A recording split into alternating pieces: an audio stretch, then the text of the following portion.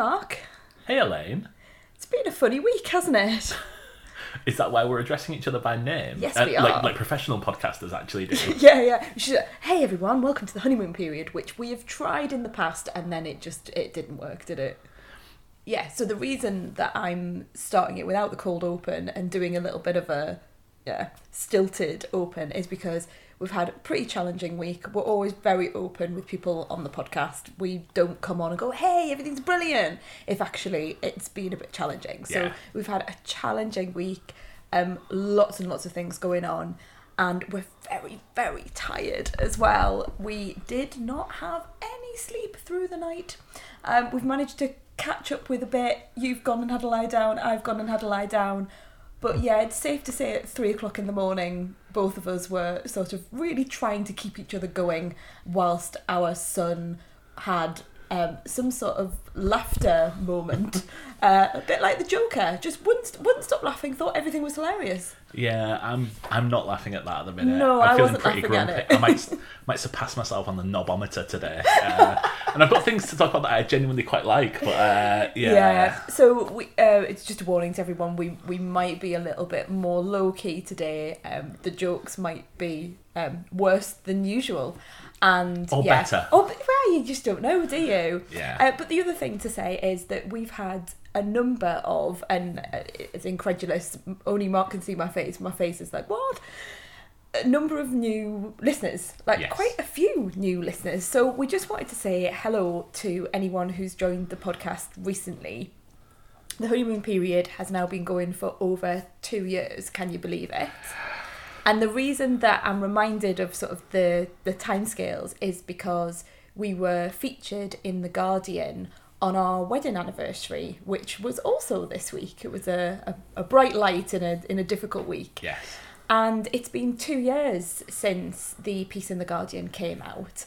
And I thought it would be useful to just reflect on that for a moment, because that's really where everything sort of kicked off for us. Yeah, I remember going out for lunch. We went out for a nice Sunday lunch, I think it was. Might have been Saturday. Sounds like us. Well, let's work out the day. Yeah, probably. Sunday or Saturday. It was a weekend anyway. And as we are wont to do, I said, I'm going to go for a little lie down. Still happening now. Yeah, still painting a picture. And you run upstairs going, it's been in. Because obviously we knew that it was happening. We had photographers come around to our house and everything like that. But we were waiting for a fair while for it to appear. And then we just sat there refreshing and seeing what people had put in comments and seeing what people had tweeted out about it. Vanity searching, essentially. Yeah, definitely. People normally are ashamed of that. Not us. Not us. Nah, no shame here. Yeah, no. But I thought it would be interesting. I was looking back at it because I haven't looked at it for a while. I thought it'd be interesting just to see sort of what we said 2 years ago when we were featured in The Guardian. I thought it was just really lovely, actually. And big shout out to Molly Blackhall, who was the journalist who spoke to us for the piece, which was called The Lockdown Life Changers, 6 people on their 2020 transformations from, and at the time it was like giving up gambling to getting fit and to dealing with grief, which was us. Hilarious when I'm looking back at it, we were the top picture as well as us and our shed. Yeah, if anyone doesn't know our story, I'd recommend people go back to our first ever episode, just because I mean, it'll be terrible. Not going to it again, but we do have a bit of a history, and why we started the podcast is probably different to why most people start a movie and TV podcast, but yeah. And just on that note, so Molly wrote a beautiful piece and said, these are her words, the couple wanted to open up to their loved ones about sort of what happened to us, as Mark says. You know, if you want to know our full story, go back to episode 1. And she says also realised they needed to find a way to keep their relationship strong. They created a podcast called The Honeymoon Period, talk about film and TV, which became lifelines after our twins were born. And I say here, we thought we'd get sympathy listens, Elaine says. I thought most would be Mark's mum downloading it a few times. Which it is. It is.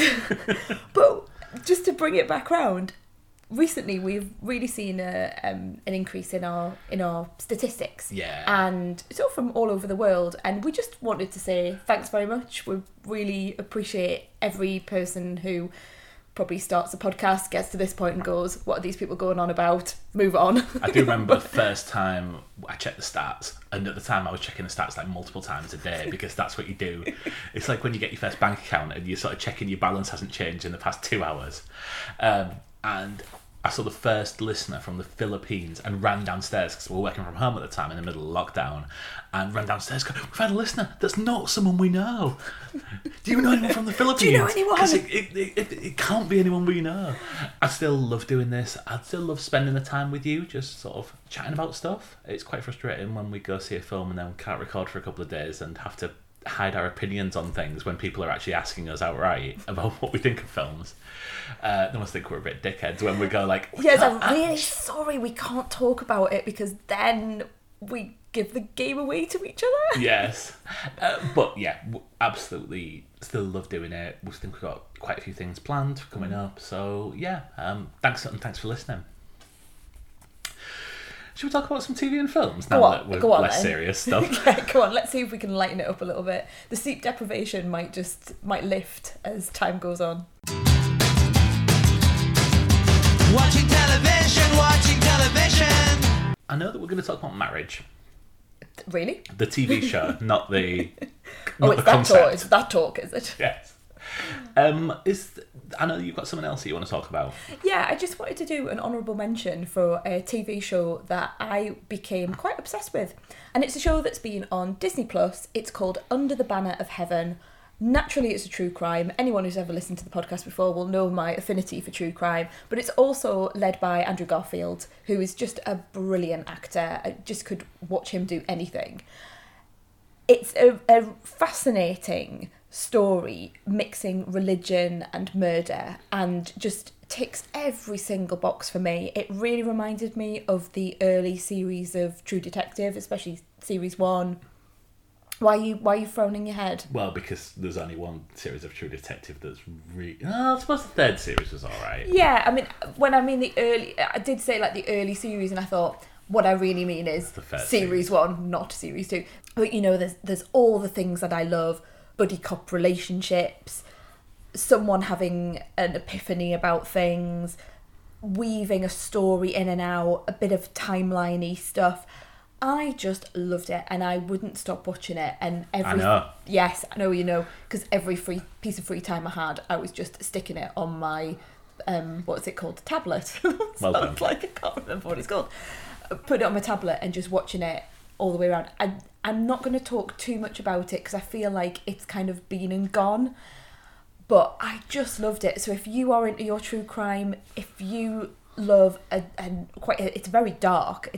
The crime that it focuses on is really quite hard hitting. But if you love that sort of genre, just go and watch this. It's a fascinating true story, and like I say, that religious element is very, very intriguing for me. So you say this has been and gone, but I've not heard anyone else talk about this apart from you. Oh. No. Right? He's I think he's Emmy nominated, Andrew Garfield, for it, but there's so many more. I'm not going to go through the rest of the cast, but like Daisy Edgar Jones is in it, Wyatt Russell's in it. There's huge. I mean, if I listed them, I could just go on IMDb. It's like every single one's a winner. So you talk about True Detective, and the first series of that was obviously quite, I want to say spiritual, but yeah. Does that play into this? Well, so when I'm talking about religion, it's because Andrew Garfield's character is a Mormon. The people who have had the crime committed against them are Mormons. It's all about that community. So when I'm making reference to religion, that's really what I'm talking about. Okay. I don't want to give too much away. I don't want to go into it too much because you haven't seen it and I'll never watch it. You'll never watch it. And I just wanted to shout it out and just say to people that, you know, if it's gone under the radar, if it's something that I thought it was spectacular. Absolutely spectacular. Didn't see where it was going. Loved the darkness of it. And like I say, the Andrew Garfield performance, a man questioning, you know, what he's grown up in, the community he's grown up in, I think is just really riveting. And as you know, I could not stop watching it. Fair enough. Should we get on to Marriage then? Yeah, let's do Marriage. So this is the new BBC, almost like flagship miniseries. Yeah, they're doing. Is it on a Sunday night that they're doing it? It was on consecutive nights, so it's all. I don't know if it's all aired. Certainly, all. I think it's there's all on the episodes iPlayer available. now. Yeah, Yeah. 4 episodes available to air. It was started last Sunday, then was on Monday, and I don't. Presumably Tuesday, Wednesday, but I don't know. Okay. But yeah, starring Sean Bean. And Nicola Walker. Nicola Walker Who are from the previously of this podcast Oh yes, yeah. for Unforgotten. Is that Yeah, what it's called? Unforgotten. Yeah. And this is a slice of life drama. Yeah, I think that's a pretty good description of it. It's from the writer behind Him and Her and Mum. I've never seen Mum, No, neither I. but I can imagine what it's like though. Yeah, just from the clips. You introduced me to Him and Her. Yeah. And like, for a Love comedy, Him and Her. it's a film. It's one that you are obsessed with a little Oh, bit. totally obsessed. I've never known a TV show be as oddly marketed as this. So you mentioned this to me before. What did you think Marriage was going to be like? I thought this was going to be not so much a sitcom. That's not what I'm looking for. I thought this was going to be far more humour based, because that's kind of how it's presented in the trailer. Like, the trailer is all the, not so much the jokes, but like it leads with the closest thing they get to a standard sitcom trope is at the beginning when they're on a plane and Sean Bean is moaning that Nicola Walker wouldn't ask in the airport cafe for them to make him a jacket potato. Which, Yeah. and that's obviously played for laughs and kind of observational humour. And that's how they lead this trailer, and from the makers of Him and Her. But there's very little else of this in there. Oh, do you mean like there's very little humour? Yes. Yeah. I think the humour comes from those moments that we recognise. So I really recognise it. I have a real affinity with Sean Bean's character. He's clearly someone who likes things a particular way. So when she brings him chips back, even though chips are great, he really wanted a jacket potato, and then he gets obsessed with the fact that she might not have asked if they could do a jacket potato, and he could have, like, I know that person, I am that person. And then the entire time he can't let it go, it just stays with him. And if you watch through the rest of the episode, he's quite obsessively picking things up as well. So he picks things up off the floor and put everything in its rightful place, which suggests a character that really needs things structured and maybe feels out of control, so he's trying to control. I think you're right, they have chosen particular points, but I don't know. I mean, there's a scene in this first episode where they're in a cemetery, for example. Yes. You couldn't put that in as a clip, could you? You know, you're going to choose the things that are a bit more jaunty, a bit more light, because why? You know, how could you show them sitting in a graveyard, for example, just in silence? But there's a lot of that. And this is almost like a... who's the guy who did Ghost Story? David Lowery. In that you will just watch someone sitting at a desk for 2 minutes in silence. Yeah, it's very lingering, isn't it? Yeah, I mean, at one point... So this is...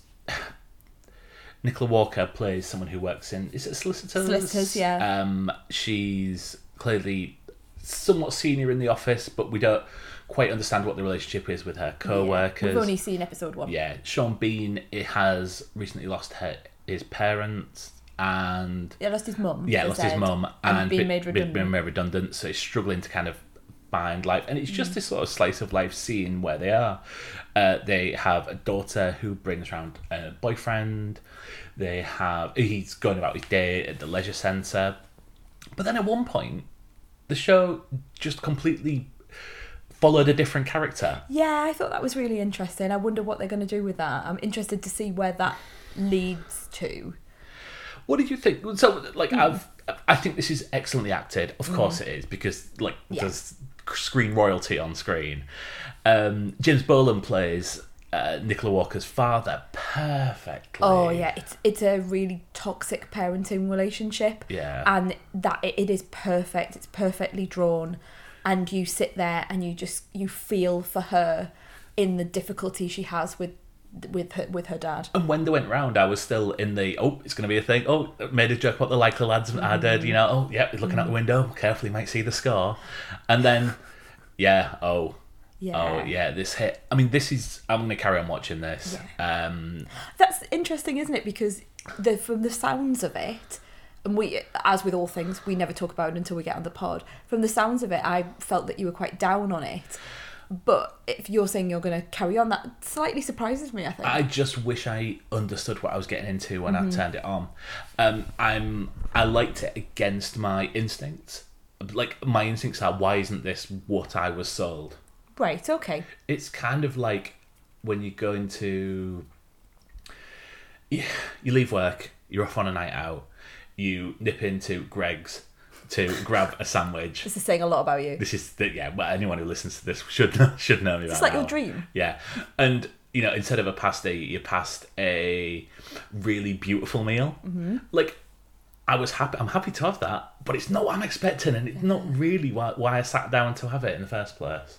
I loved it. I thought it was a real movement forward from him and her. I haven't seen Mum, but clearly the writer Stefan Golodziejski, who has, like we say, done Him and Her, done Mum. Mm-hmm. I think there's a real movement forward. In that Him and Her was based around sort of younger people.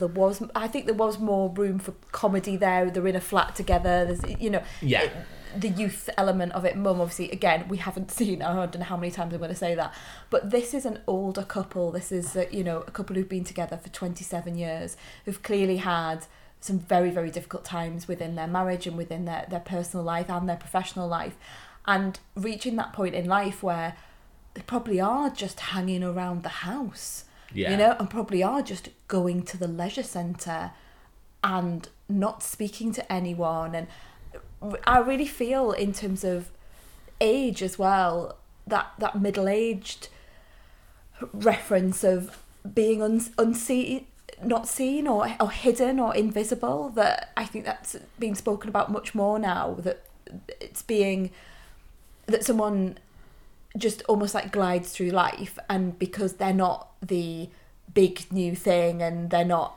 exciting and young and youthful and arty and creative, that they almost become sort of like, very beige, and people don't want to talk to them, and there's awkward conversation, and yet when we find out in this episode, they are carrying so much pain and grief that maybe if someone did sit down and speak to them, they would be a really interesting person. So I really like that element of it. The plot points really resonate with me. As we say, the scene is a cemetery, so it doesn't, take someone to put much together to realise perhaps what has happened to them as a couple and how that has affected their relationship. That scene in the cemetery was so true to life, and I found myself very emotionally quite upset by it, because it was so real and so realistic, and Nicola Walker's searching eyes in that. She has these eyes that are searching, and I know that. I know what it's like to sit and go, what? Like, how has this happened? So all of those things, I thought was beautiful. It is languid. There were times where I kind of thought, maybe if this was half an hour, it would be better. And Him and Her used to be these shorter episodes, and maybe that's it. That if it was half an hour, then we wouldn't be. I wouldn't have sat. And I was perhaps the same as you, thinking, okay, is anything gonna take place, or do we have to get to episode 2 before something sort of creeps up to cause conflict, or but it's just so beautifully rendered. Like, every single relationship with the daughter, the all the things that you do when you've been with someone in a long-term relationship, talking about the loo and what have you done with your day, and that that thing of when you're going to wind someone up or they're going to wind you, and it's like, don't make it into a thing, because you're going to make it into a thing, and it's going to become a thing. And just, I think it's a beautiful piece of writing. It's not particularly, it doesn't make me very happy. It makes me quite sad to watch, but I think it's just, like you say, a slice of truth. And I think I'd have to be in the right frame of mind to keep watching the episodes, because this could really feel like it could bring you down, I think. Yes, absolutely. Particularly if some of the the plot points that we've alluded to are part of your life as well. But it is beautifully done. I mean, it is, like you say, the acting, the setting. I mean, I was talking to you about the house that they live in whilst we were watching the episode, and just saying to you, this house is exactly the house that Nicola Walker and Sean Bean, as a married couple with a grown-up child, would be living in. Like, the kitchen was exactly the kitchen they would have, the living, the dining room, just like so true to life. So yeah, it's a strong recommend from me, but I think you have to be in the right frame of mind to watch it. Yeah, and it's all on iPlayer now, like you say. So yeah, definitely. We'll come back and let's catch a couple more and we'll report back at the end. Yeah. I've got some films to talk about. And I've got some films to talk about. And funnily enough, both of us have seen some of those films. Not necessarily together, as per. Yeah. But we have actually seen films that we can talk about together, which is very exciting. Let's go some films. Saturday night at the movies. Who cares what picture you see? When you're hugging with your baby, let's roll in the balcony. So I've got a couple of honourable mentions, similar to your TV ones. I think the moment's past for Bullet Train now, but I went in not expecting a lot, and I had a hell of a lot of fun. You with really this. loved this film. You kept telling me I needed to go and see it. Well, I have not seen it, listeners. You should. I mean, I think the trailer was around for a long time, and I got sick of it. I thought I'd seen everything I needed to see on it. I think the trailer does really well in only showing things from maybe the first act of this film. This is such a tight film. There is zero fat on this. It's the story of Brad Pitt being a criminal for hire who goes onto a bullet train in Japan to collect a briefcase full of whatever. Full of whatever? Well, yeah, I mean, it's money, but yeah. There are other people on the bullet train who want that briefcase, people holding it, and there is a rogues gallery of criminals that are trying to get this briefcase. You get that from the trailer, don't you? Yeah, there is Aaron Taylor-Johnson, there is Brian Tyree Henry, there's Jamie King, and then there is untold, unannounced cameos, which are so much fun. Like, I was creasing laughing when another famous face turns up, and another famous face turns up. The reason this is so tight is just a throwaway comment in the first act will be used in the third act just to come back to and tie together a plot point. It's things that you didn't realise you had remembered come back and are referenced again, and it's so good. This will be in my top 10 of the year, I think. It's so interesting because this has had such, I'm not going to say mixed reviews, because that sort of suggests that there's somewhere in the middle.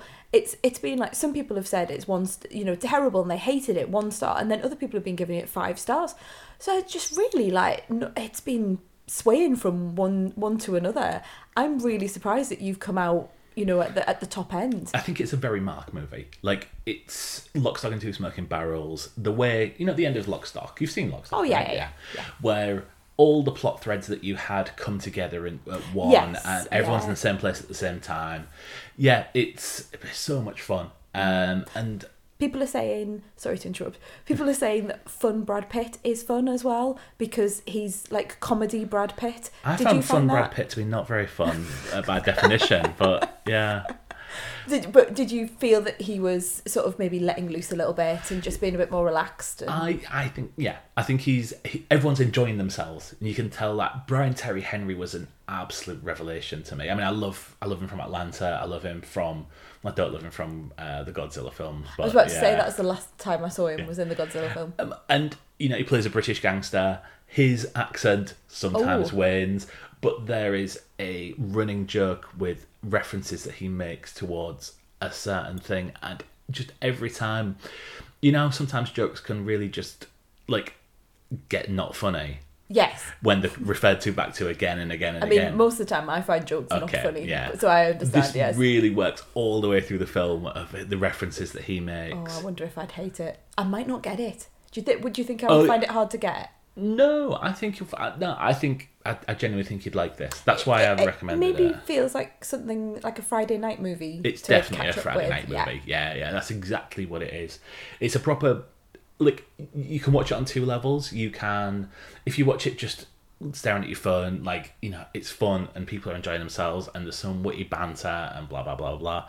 But like I said, if this is the references that you would miss if that's the case, really, really, it pays to pay attention to this. I'm really glad I saw it in the cinemas, and you know, I'm really pleased you liked it as well. I've got another thing that I want to mention, right, which is go on. less known, which is Not Okay. Oh, right, yes, you've talked about this, like, just in passing. So, yeah, remind us what Not Okay is about. So, it's a Hulu movie that's gone straight to Disney Plus in this country.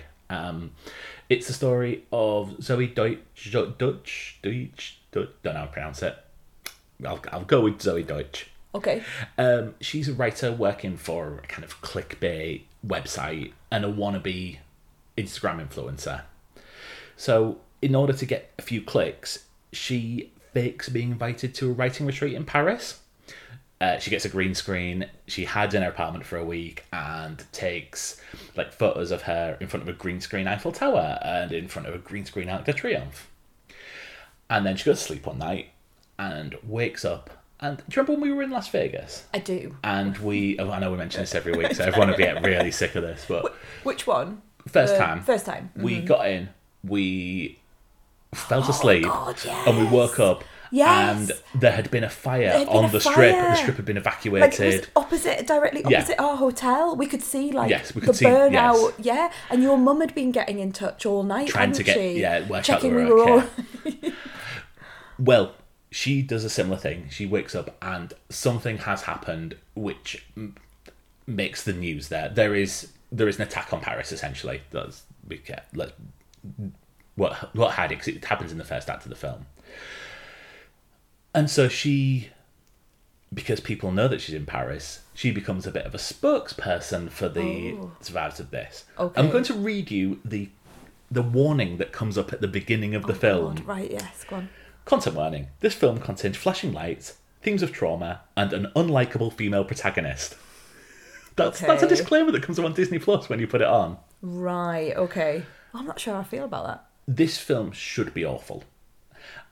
But it really tiptoes the line of decency, and it stayed on the right side for me.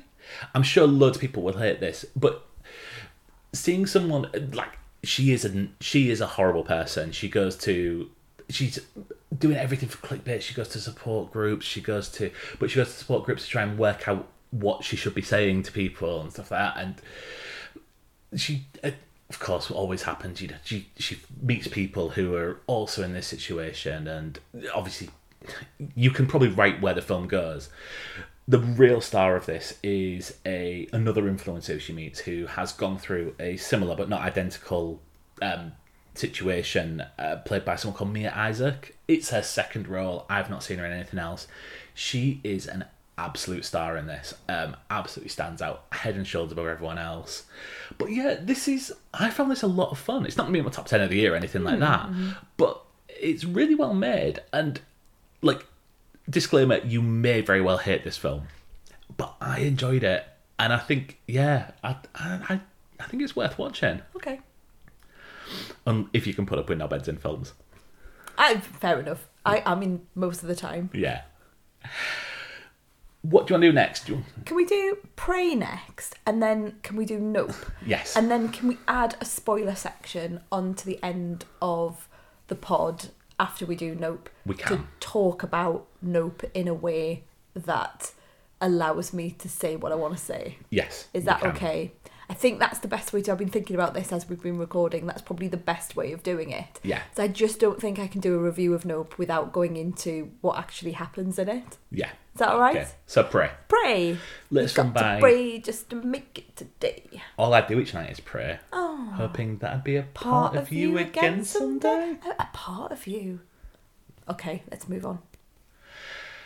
Latest film by Dan Trachtenberg. Previously, He of 10 Cloverfield Lane. Cloverfield Lane. I just talked over you. Yes, thank you. Which I absolutely love. Yes, I loved it. Good. And the latest film in the Predator franchise. It feels like you've just done a massive spoiler there, but I think we can kind of go for it. I don't think so. No, but you know how it was marketed as like something slightly different.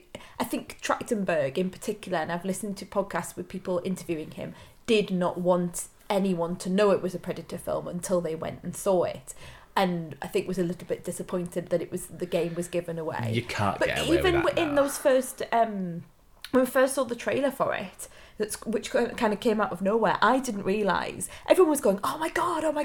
And of course me, sitting there going, I have no idea why everyone's getting so excited. Why the 3 dots Yeah, are... I haven't got a clue. So, You've seen Predator. Well, this is the thing. I have seen it. Can't really remember anything about it. It's not one of my sort of You films watched it with from me, didn't you? childhood. Yeah, we've seen it together. Okay.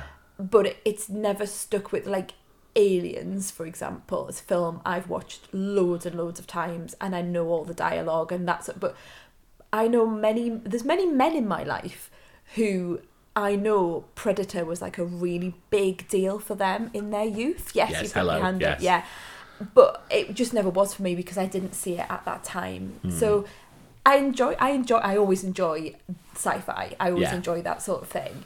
And Arnie was in the original, wasn't he? And all of that sort of stuff. So yeah, fine.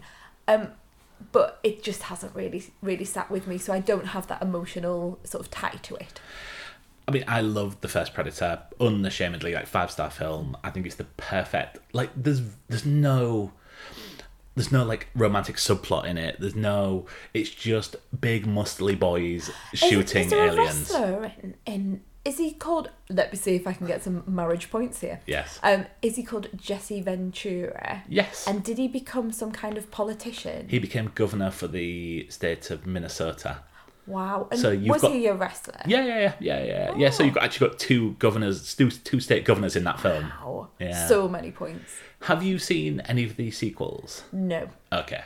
Oh, well, I will have caught, like, Aliens versus Predator on a late night, when you're sitting and you're I've never going seen through- those films. I don't consider them I canon. think I quite like when Lance Henriksen sort of pops up. He always pops up in these sort of things.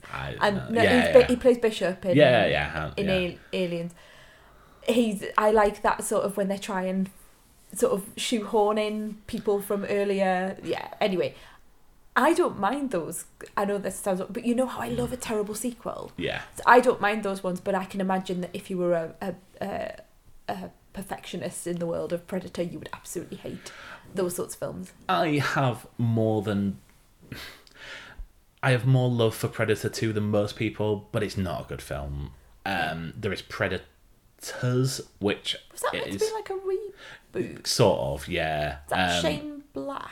Have I got the name right? Shane Black did The Predator. Oh, okay. Predators. I might be getting this the wrong way around. Okay. Actually, now we got me questioning myself. Predators is Adrian Brody. Okay. And The Predator. I've not actually seen The Predator. I gave up on it by that point. I'd given up on the franchise. But we have got a real change in the mood of this in this film. Yeah, you're right. The Predator is Shane Black. So I don't know who did Predators. Who starred in Shane Black starred in the first Predator. Oh, did he? And right. then, as an actor, and then obviously has become someone Part behind of the the- scenes, of the of thing. Hollywood, yeah. But this is a very different movie, isn't it? I mean, for a start, it's called Prey Yes. rather than Predator. I quite like that. And where the setting is completely different. We're going back in time to, is it the 1700s? Am I right in thinking that? About that. Yeah. Somewhere around there. And we are following a completely different set of people, and we've got a female protagonist, which is just amazing. So lots of ticks already in terms of just moving the Predator franchise, if you see this as part of it, to a different place. So I'll say now, I love this film. I think it is nearly perfect, and I think I've got a couple of things that I really need to say about it, but Amber Midthunder, who is the female protagonist, is an absolute star. I mean, she's been in bit parts in other things. I mean, I think she was in a couple of episodes of Banshee. I think Banshee. Klaxon for Banshee. Yeah. We'd mentioned Banshee. She was in Legion as well, which I absolutely hated. But I kind of, she's got these eyes. This set of eyes are so piercing, and I remember that from Legion. But it's such a slow build. you think that the Predator is going to come and like it's going to appear in Act 1. It's quite far down the line that it appears, and you get a couple of like false starts of you expect the Predator to have been involved earlier, but you later find out it's not. It's so well made. The cinematography is absolutely beautiful. Isn't it? Yeah. Really reminds me of like The Revenant, the way that this is filmed. But it doesn't shy away from being really, really fucking violent as well. Which I think it has to, if you've got, I mean, the entire storyline in all these films it's hunting. Yes. So you've got to have that, haven't you? You've got to have a moment where the predator, whoever that is, because there's lots of different predators in this film. Much what I really like is the lyrical nature of it, that the predator isn't necessarily the predator monster. For example, there's a lot of subtext about prey versus predator versus prey. But if you're going to have a film about hunting, you've got to see the terrible consequences of when someone is hunted. So you're right that you've got to have that, and there's a lot of blood and there's a lot of gore, and the way people are killed, it is really quite violent. What I could do without, there are some cute references to the other films, and then there are some, hey, did you get that? Did you get that reference? I didn't. You turned to me at one point and went, oh, I hate that. And There I is- like, I didn't even know it was a reference to an earlier film. There is a quote from the original Predator which is repeated in this, and that is just that other side of the line for me. It takes it too far, and it takes me out of the film.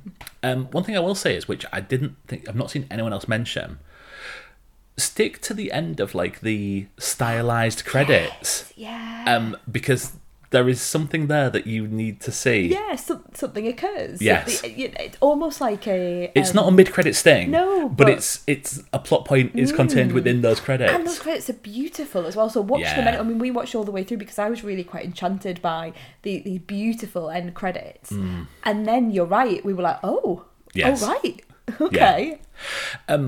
Yeah, there are. I really would go into spoilers, but we can't. And it's not. I don't think there's enough to justify a spoiler section on this. But yeah, there are things which appear in other films, and it just really nicely referenced here and there. If you see the camera linger on something for a little bit too long, then you Yeah. probably could work out what they're going to be, even if Yeah. you're not familiar with the original film and its sequels. But yeah, absolute star-making performance. Her brother, played by Dakota Beavers, is really, it's his first film role as well. Is it? Yeah, and didn't know that. he comes across so well in this. Yeah. Action, but also empathy. And a lovely relationship between the two Lovely of them. relationship, yeah. Yeah, literally 4.5 stars for me, this film. I will watch this again and again. It is, it's so well made. It's so beautifully shot. It's such a shame that this isn't in cinemas. But as I understand it, that's a contractual thing, that if it was to be put in cinemas, it wouldn't be part of Disney as part of the takeover. It'd have to go on Really? HBO Max rather than on Hulu and Disney Plus over so here. confused by it all. It's such a shame, and it clearly wasn't the intention of the filmmaker. In the interviews that I've listened with Dan Trachtenberg and with just the general discourse around it, it's clear this was not meant to be on a small screen. But hey, at least it's not Batgirl. No, that's true. Yeah. Films being cancelled even when they're finished or just about to be, in that post-production stage. Yes. As Batgirl, you see, I didn't know anything about Batgirl. I didn't even know there was a Batgirl film coming out, but now I know that there isn't one coming out because they've scrapped it. Can I tell you what I think of the film? Oh yeah, sorry, yeah. Because Rob from the Movie Robcast also asked this question, and I batted him off by going, I can't say anything about it because we need to record a podcast and all that sort of rubbish. I thought it was okay, and I realised everyone's going to be like, what, Elaine, what? Maybe I just don't have that background, like I say, emotional connection with Predator. I think that maybe if I saw it at the cinema, I would feel slightly different. I've got it at sort of like 3.5 stars, maybe a low 4, because I found myself looking at my phone quite a bit. We watched it in parts, didn't we? We had Just- stopped yeah. halfway through And I think that didn't help. I could have watched it in a Warner, which I think was key for me. And it was you that you said, "Oh, should we?" I think we're tired. Should we just book? I could have watched it in a Warner. Which I think environmentally, if I'd seen it at the cinema, if I'd seen it all in one go, if we were sat together and it was just right, let's be immersed in this film with that beautiful cinematography, I think I would feel not very differently, but I think I would, be a little bit more positive towards it. I found some of the action, there was a little bit of contrivance every now, as to how things worked out. Maybe I wasn't following it quite as much, and maybe those previous Predator references I knew, not maybe, they just weren't there for me. Yeah. So I didn't get that nice knowing, or that glow you get when you're like, oh yeah, I got that. All the things that you've said, I'm not going to repeat them because I agree with it, but just not quite as super duper. Like, I don't think I'd watch that again, but that's not to take away from the fact that I thought it was beautifully made. It just wasn't, not my cup of tea, but just wasn't something that I don't think I'm going to be drawn back to it. Fair enough. Fair enough. Might be wrong. You never know. You are, but can we talk about Nope? Let's do Nope. I can't believe that we've managed to not talk about Nope for quite some time. It's over a week now, isn't it? Because you went to see it the day that it came out in the UK. It's already been out in America for quite a while, which I didn't realise until you told me that, and also reviews of Nope started coming out on all the American podcasts, all the American review podcasts that we listened to, and then I got really annoyed because I had to just archive them and pretend that they weren't there, because typically we will go and see a film fairly early on. I mean, you in particular, if there's something you want to go and see, you will see it the day it comes out. You'll arrange things to, you go on an evening or on a weekend, the first weekend. And then you because you love to do the same thing as me, which is like get the podcast on, listen to other people's reviews. That's our way of relaxing, really. So you went to see it first, but then I went to see it pretty swiftly afterwards because it's Jordan Peele. Yeah. He of Get Out, he of Us. It's Daniel Kaluuya. It's just it's Keith David. Keith David. David, not David. Keith David. Michael Wincott, whose voice is just amazing, but also he's just such a presence. Kiki Palmer, who I didn't know. Okay. But I've heard from various other pods that she's been around for quite a while. I'm really glad that she's getting the attention that she's got in this. And Stephen Yeun. Yes. From Walking Dead and Minari. What are your thoughts? Sorry, let's be spoiler free. Spoiler free for now. Let's talk about the plot as much as we can. This is the story of a black family living just outside the Hollywood system in California, in Los Angeles, who undergo a change in their family circumstances, I think it's safe to say. One night, look up at the sky, see something move, and this is the story of them trying to get a photo of that. I think, is that fair? I think that's fair. Yeah. That's fair. I don't think that gives too much away. And certainly the trailers gave away more than that, which was actually, I'm really annoyed about. And you spent a long time not looking at the trailers or putting your fingers in your ears or averting your eyes. I put headphones in whenever it came on, and because you said try and avoid it. Yeah, because I watched one and was gutted, absolutely gutted, because I thought it didn't actually, now that I've seen the film, but I really thought it gave the whole game away. I would have preferred to have gone into this film knowing only what you've just said. I wish I'd had that experience, because I think as it unfolds it would give more, and now would be like, whoa, right, we're going here, or but because I was waiting for it to happen. Yes, that was a show. And some of the images in the trailer as well, I was waiting for them to come on the screen, and that's always annoying when that happens. Do you want to go first? You're not sure what. Yeah. Do you want to go first, or should I? Oh, you go. Oh, Marky.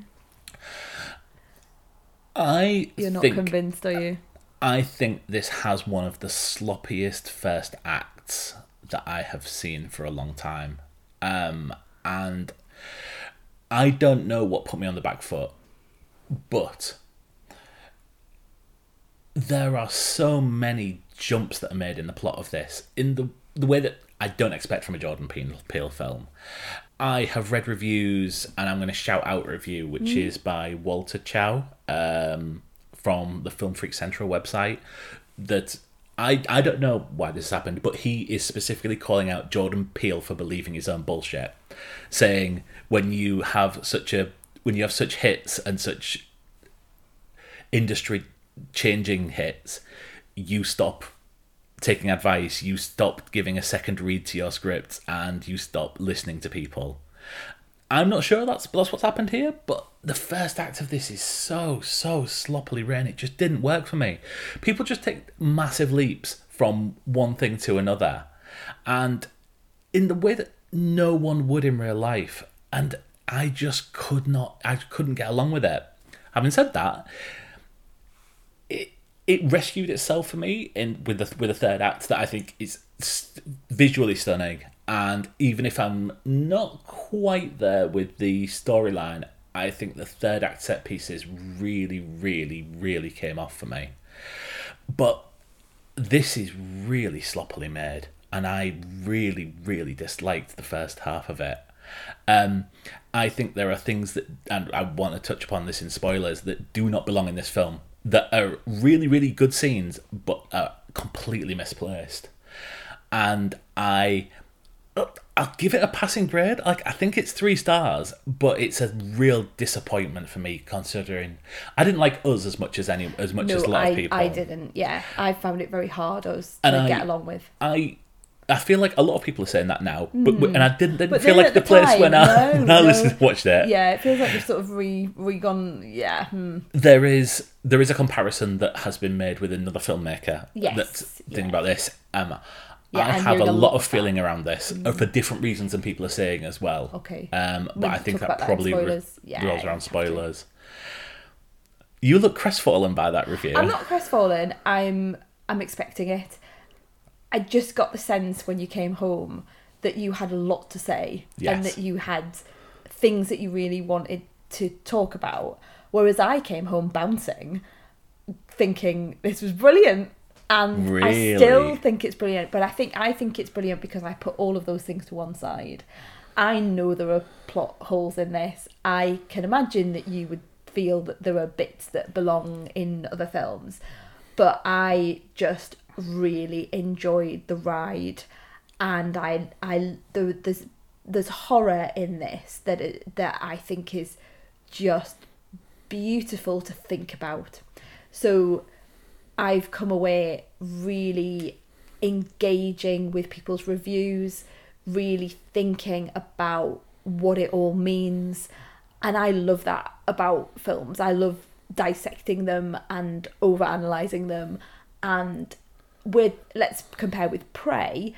I'm not sitting dissecting and analysing that film. I've watched it, I've thought, oh, that's a good film, and then I've not thought about it again.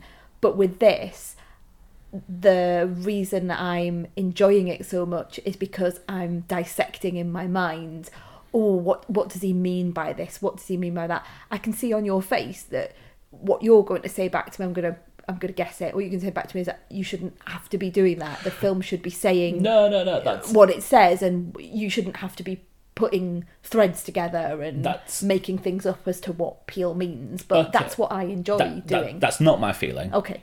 My feeling is that I think with Us and Get Out, and I'm going to compare them because you need to it's the same. It's his history, so you shouldn't necessarily compare them, but you need to.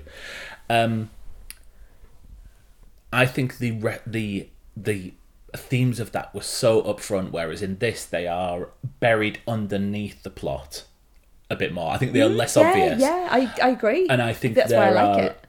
But I think there are scenes which are complete non sequiturs in the film. And I am just spent looking, going, why is that in there? What's he trying to say with this? Rather than enjoying the film, it's, for me, there is a flashback in the middle of the film, and I don't think that's Are you talking about the flashback that's also at the beginning of the film as Yes. well? Right, Yeah. okay, just so I've got context. And for me, that completely took me out of the film because I then spent thinking, what the fuck is this trying to say? Oh, I think that's the best bit. I think it's So the best. that's- I think yeah. it's the best scene in the film, but I don't think it played any part in there. Put it at the it belongs at the beginning of the film, but for me, it took me completely out of the film with the placement of that. Fascinating, because I think thematically it's beautifully done, and I really like that discordance, that, you know, that, oh wow, right, we're going here, and what does it mean that we're going here? And I'm structuring a book at the moment, so my brain is very much about, right, where do you place things, and how does that feel to your audience? And I just loved it. I really enjoyed the fact that it was so not what you anticipated. Oh, I want to shout out about what I want to say, but yeah, That's it right. belongs I don't think we're going to agree, and Yeah. I wouldn't want to change your. You know, I'm not going to try and say, "Oh, come over to the dark side." No. There are plenty of reviews I've listened to where I've gone, "Wow, okay, I totally get where you're coming from. I know the filmmaker that you're clearly going to talk about in spoilers. I understand all the plot holes, and you know the pacing issues."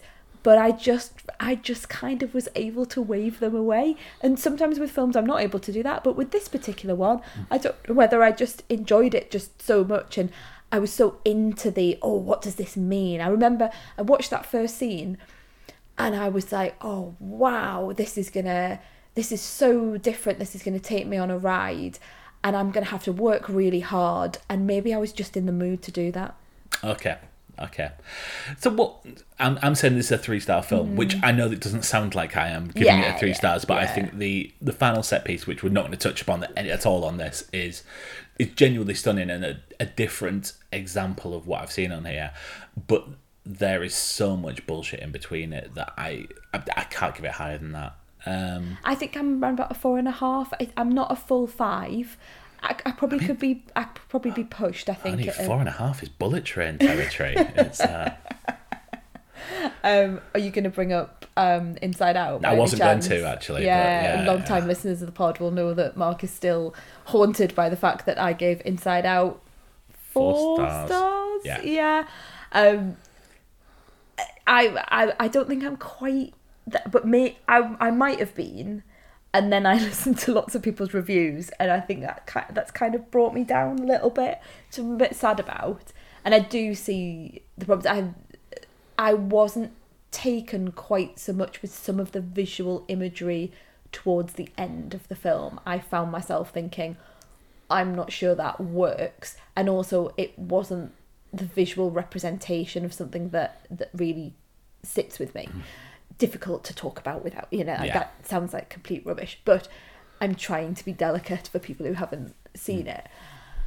But yeah, I'm about a 4.5. I think I just really liked it. I'm glad you did. I'm genuinely glad you did, because I don't hate this film. No. I'm not getting that vibe from you. I'm not angry. I'm just disappointed. I'm just disappointed. Yeah. And yeah. Well, you seem to have had a really good time with like your Bullet Train, the one about being in France. You okay? Is that it? Not okay. Not okay. You okay, hon?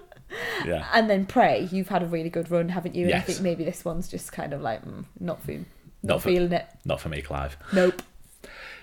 Shall we go into spoilers? Yeah. So, massive spoilers for Nope.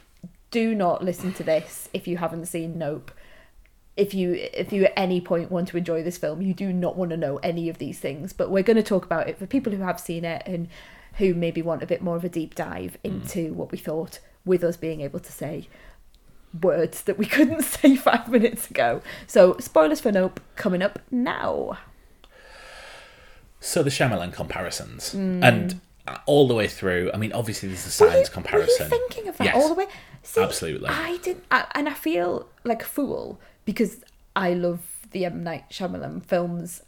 We've had a long-running discussion about The Village, which I love and you hate, and you will always mention that as an example of me not knowing what understanding not anything. understanding anything. No, Well, you like The Village. I can't watch The Sixth Sense because it's just the scariest film I've ever seen in my entire life. But I really do love Signs and The Village. I'm not keen on The Happening. And later ones that he's done, like The Visit, Yeah. I've not really seen good. The Visit. Yeah, really, really good. I feel a bit daft because I didn't pick up on those. You know what I was thinking though? I was thinking Spielberg all the way through. I was thinking Jaws. I was thinking Close Encounters. I War of the really Worlds. felt, yeah. I was really thinking Spielberg, and I thought, oh, I'm being really clever with my Spielberg thoughts. And then everyone came along and said, oh, it's M. Night.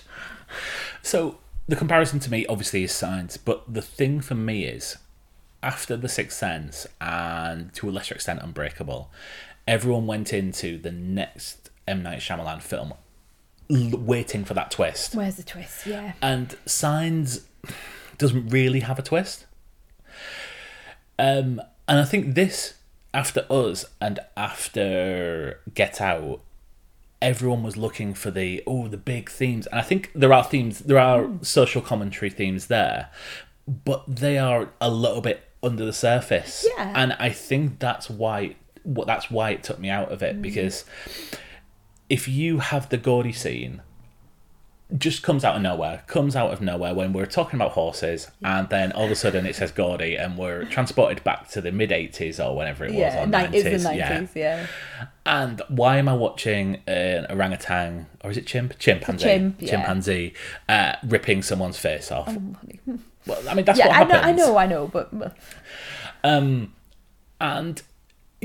so I'm immediately thinking, okay, so why is this here, and what is Jordan Peele trying to say with this? There's a link. There's an animal welfare theme, but there's also the theme of you can't control sentient beings.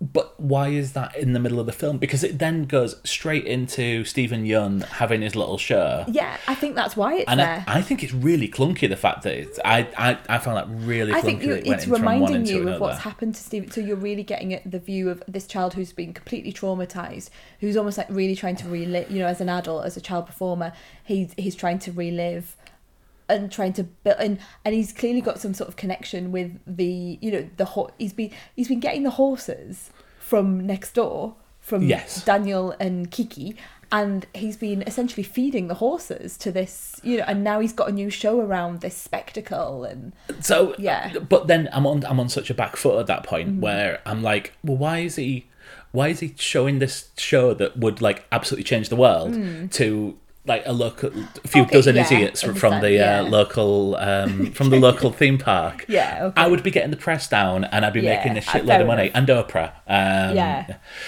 There is obviously a lot of commentary about the use of animals in films in this, and I don't know whether that's subtext for another thing or something like that. And it's fine to have that comment, but there's a hell of a lot of animals used in this as well. So Yeah. what is he trying to say? I think that the scene in the barn is one of the scenes of the year. The thing where you think you have seen the I alien. was terrified. I as soon as I saw it, I thought Elaine's Oh going to my god! absolutely shit herself. I had to look away because I was like, I just can't. Especially when there was one hiding around the corner, and I thought it was going to leap out, and I Yes. just couldn't look at the screen. It's always fun to see someone punch a child in the face. Oh, honey. The best. I did think I was like, this height. But then You see it later on. He's got a big bruise on his face. Oh, no, I didn't see Yeah. it. But the gore of the whole family and all those people being eaten by this alien monster, I found that really affecting. When you're actually seeing them going up into like the bowels of the beast, I found the gore really, really like the horror not really real. affecting. I found that was the one bit which didn't work for me as part of the spectacle. It seemed like someone rolling about in like the tube that we've got for Blake, yeah. And it didn't quite. It seemed a bit Doctor Who rather than Jordan Peele. But yeah, clearly I've heard people say that really worked for them, so fair enough. I wasn't really taken, and this was my reference in the non-spoiler section, I wasn't really taken by the look and feel of the spacecraft / animal. Really? Yeah, I know it's beautiful. I know it's beautifully rendered, particularly when it's got like its big old flappy wings out at the end. But I think I would have preferred something that didn't look like a spaceship. I know it's meant to look like a spaceship so that they think it's a spaceship, but it's not a spaceship. But it really did look like just a giant orifice. It looked to me like an orchid or a praying mantis, which I thought was interesting given the praying mantis earlier in the film. Okay. That makes it a bit But the better, orchid, actually. obviously, there is similarities between an orchid and other parts of the anatomy. body, yes. Yeah, it did just look like... I mean, I've just seen Jackass Forever, and there is an actual genital monster that runs through the street. Don't. But yeah, this was probably done better, but probably purposefully so. I mean, I didn't find it like comedic or anything. I just kind of like, I could have done with it looking a bit different. I don't know. It just didn't.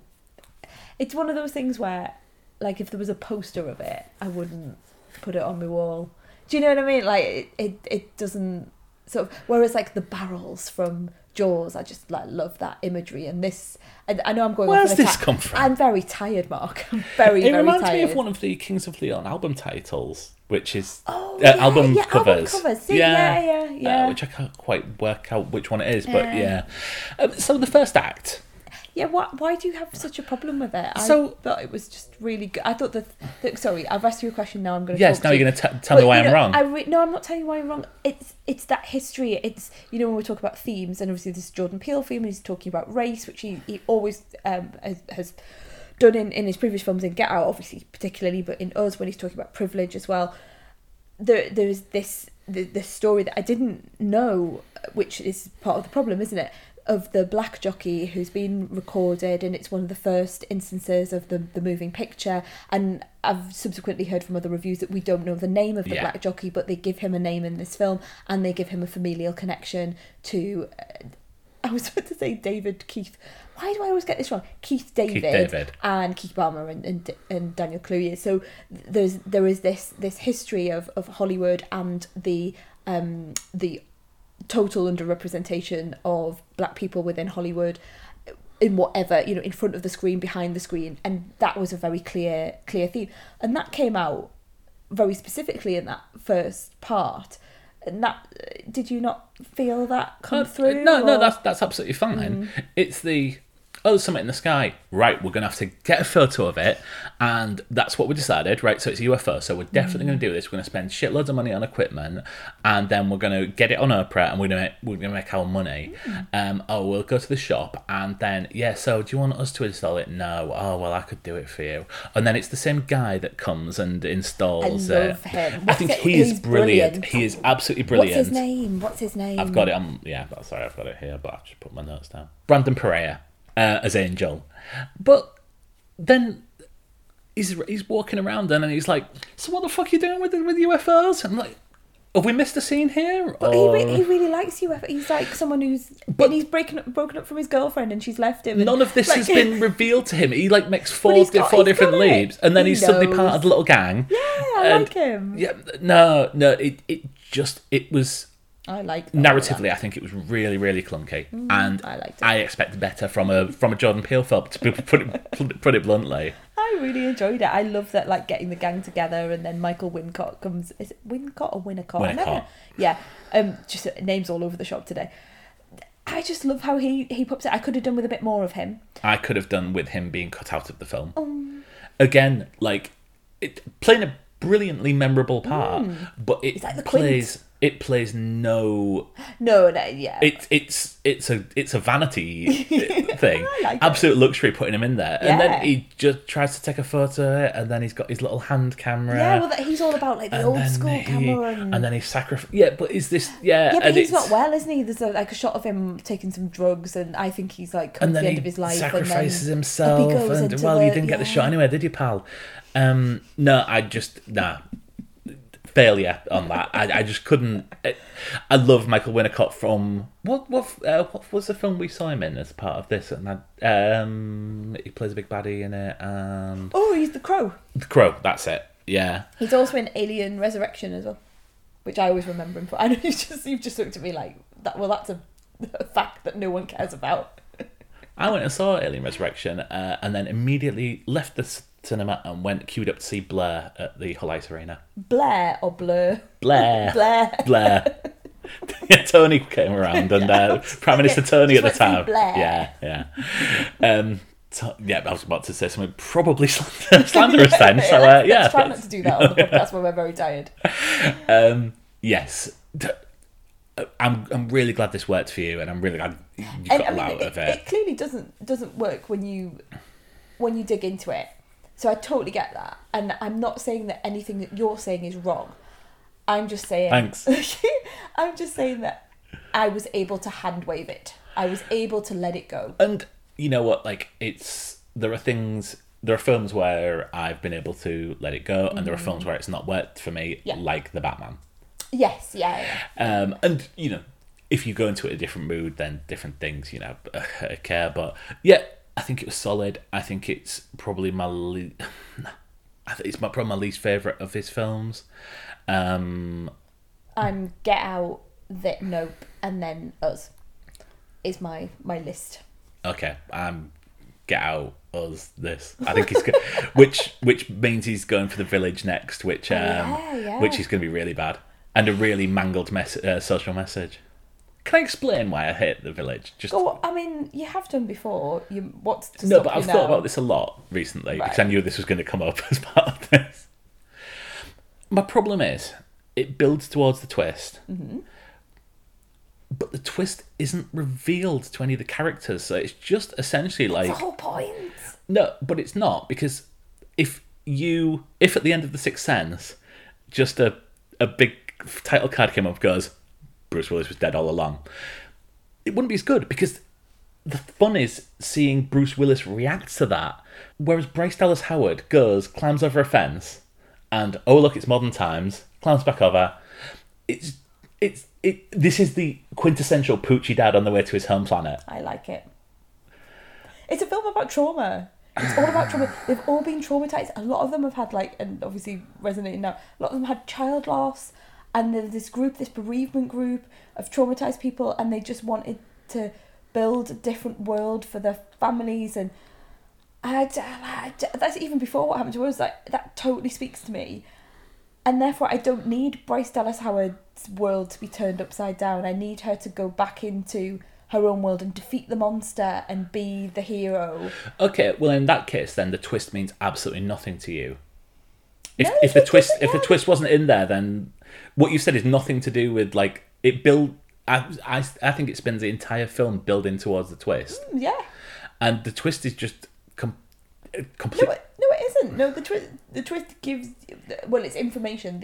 You're given information to understand why this community exists in the first place. I wish I was going to build a community where that film didn't exist. It's his, however, better than Lady in the Water. I've never seen Lady in the Water. Oh, we could probably do a hate watch on that one day. Oh, really? Yeah. I don't really like doing hate watch. I'll probably end up loving it, you know that. I probably will, given that I love The Village. Apart from Adrian Brody, who I find I've got questions around that performance. I don't think that performance would go ahead nowadays. I agree. I think I would find that having with a child with disabilities, I would find that very difficult. A difficult representation of learning disabilities. Yes. Yeah, I would have things to say, I think.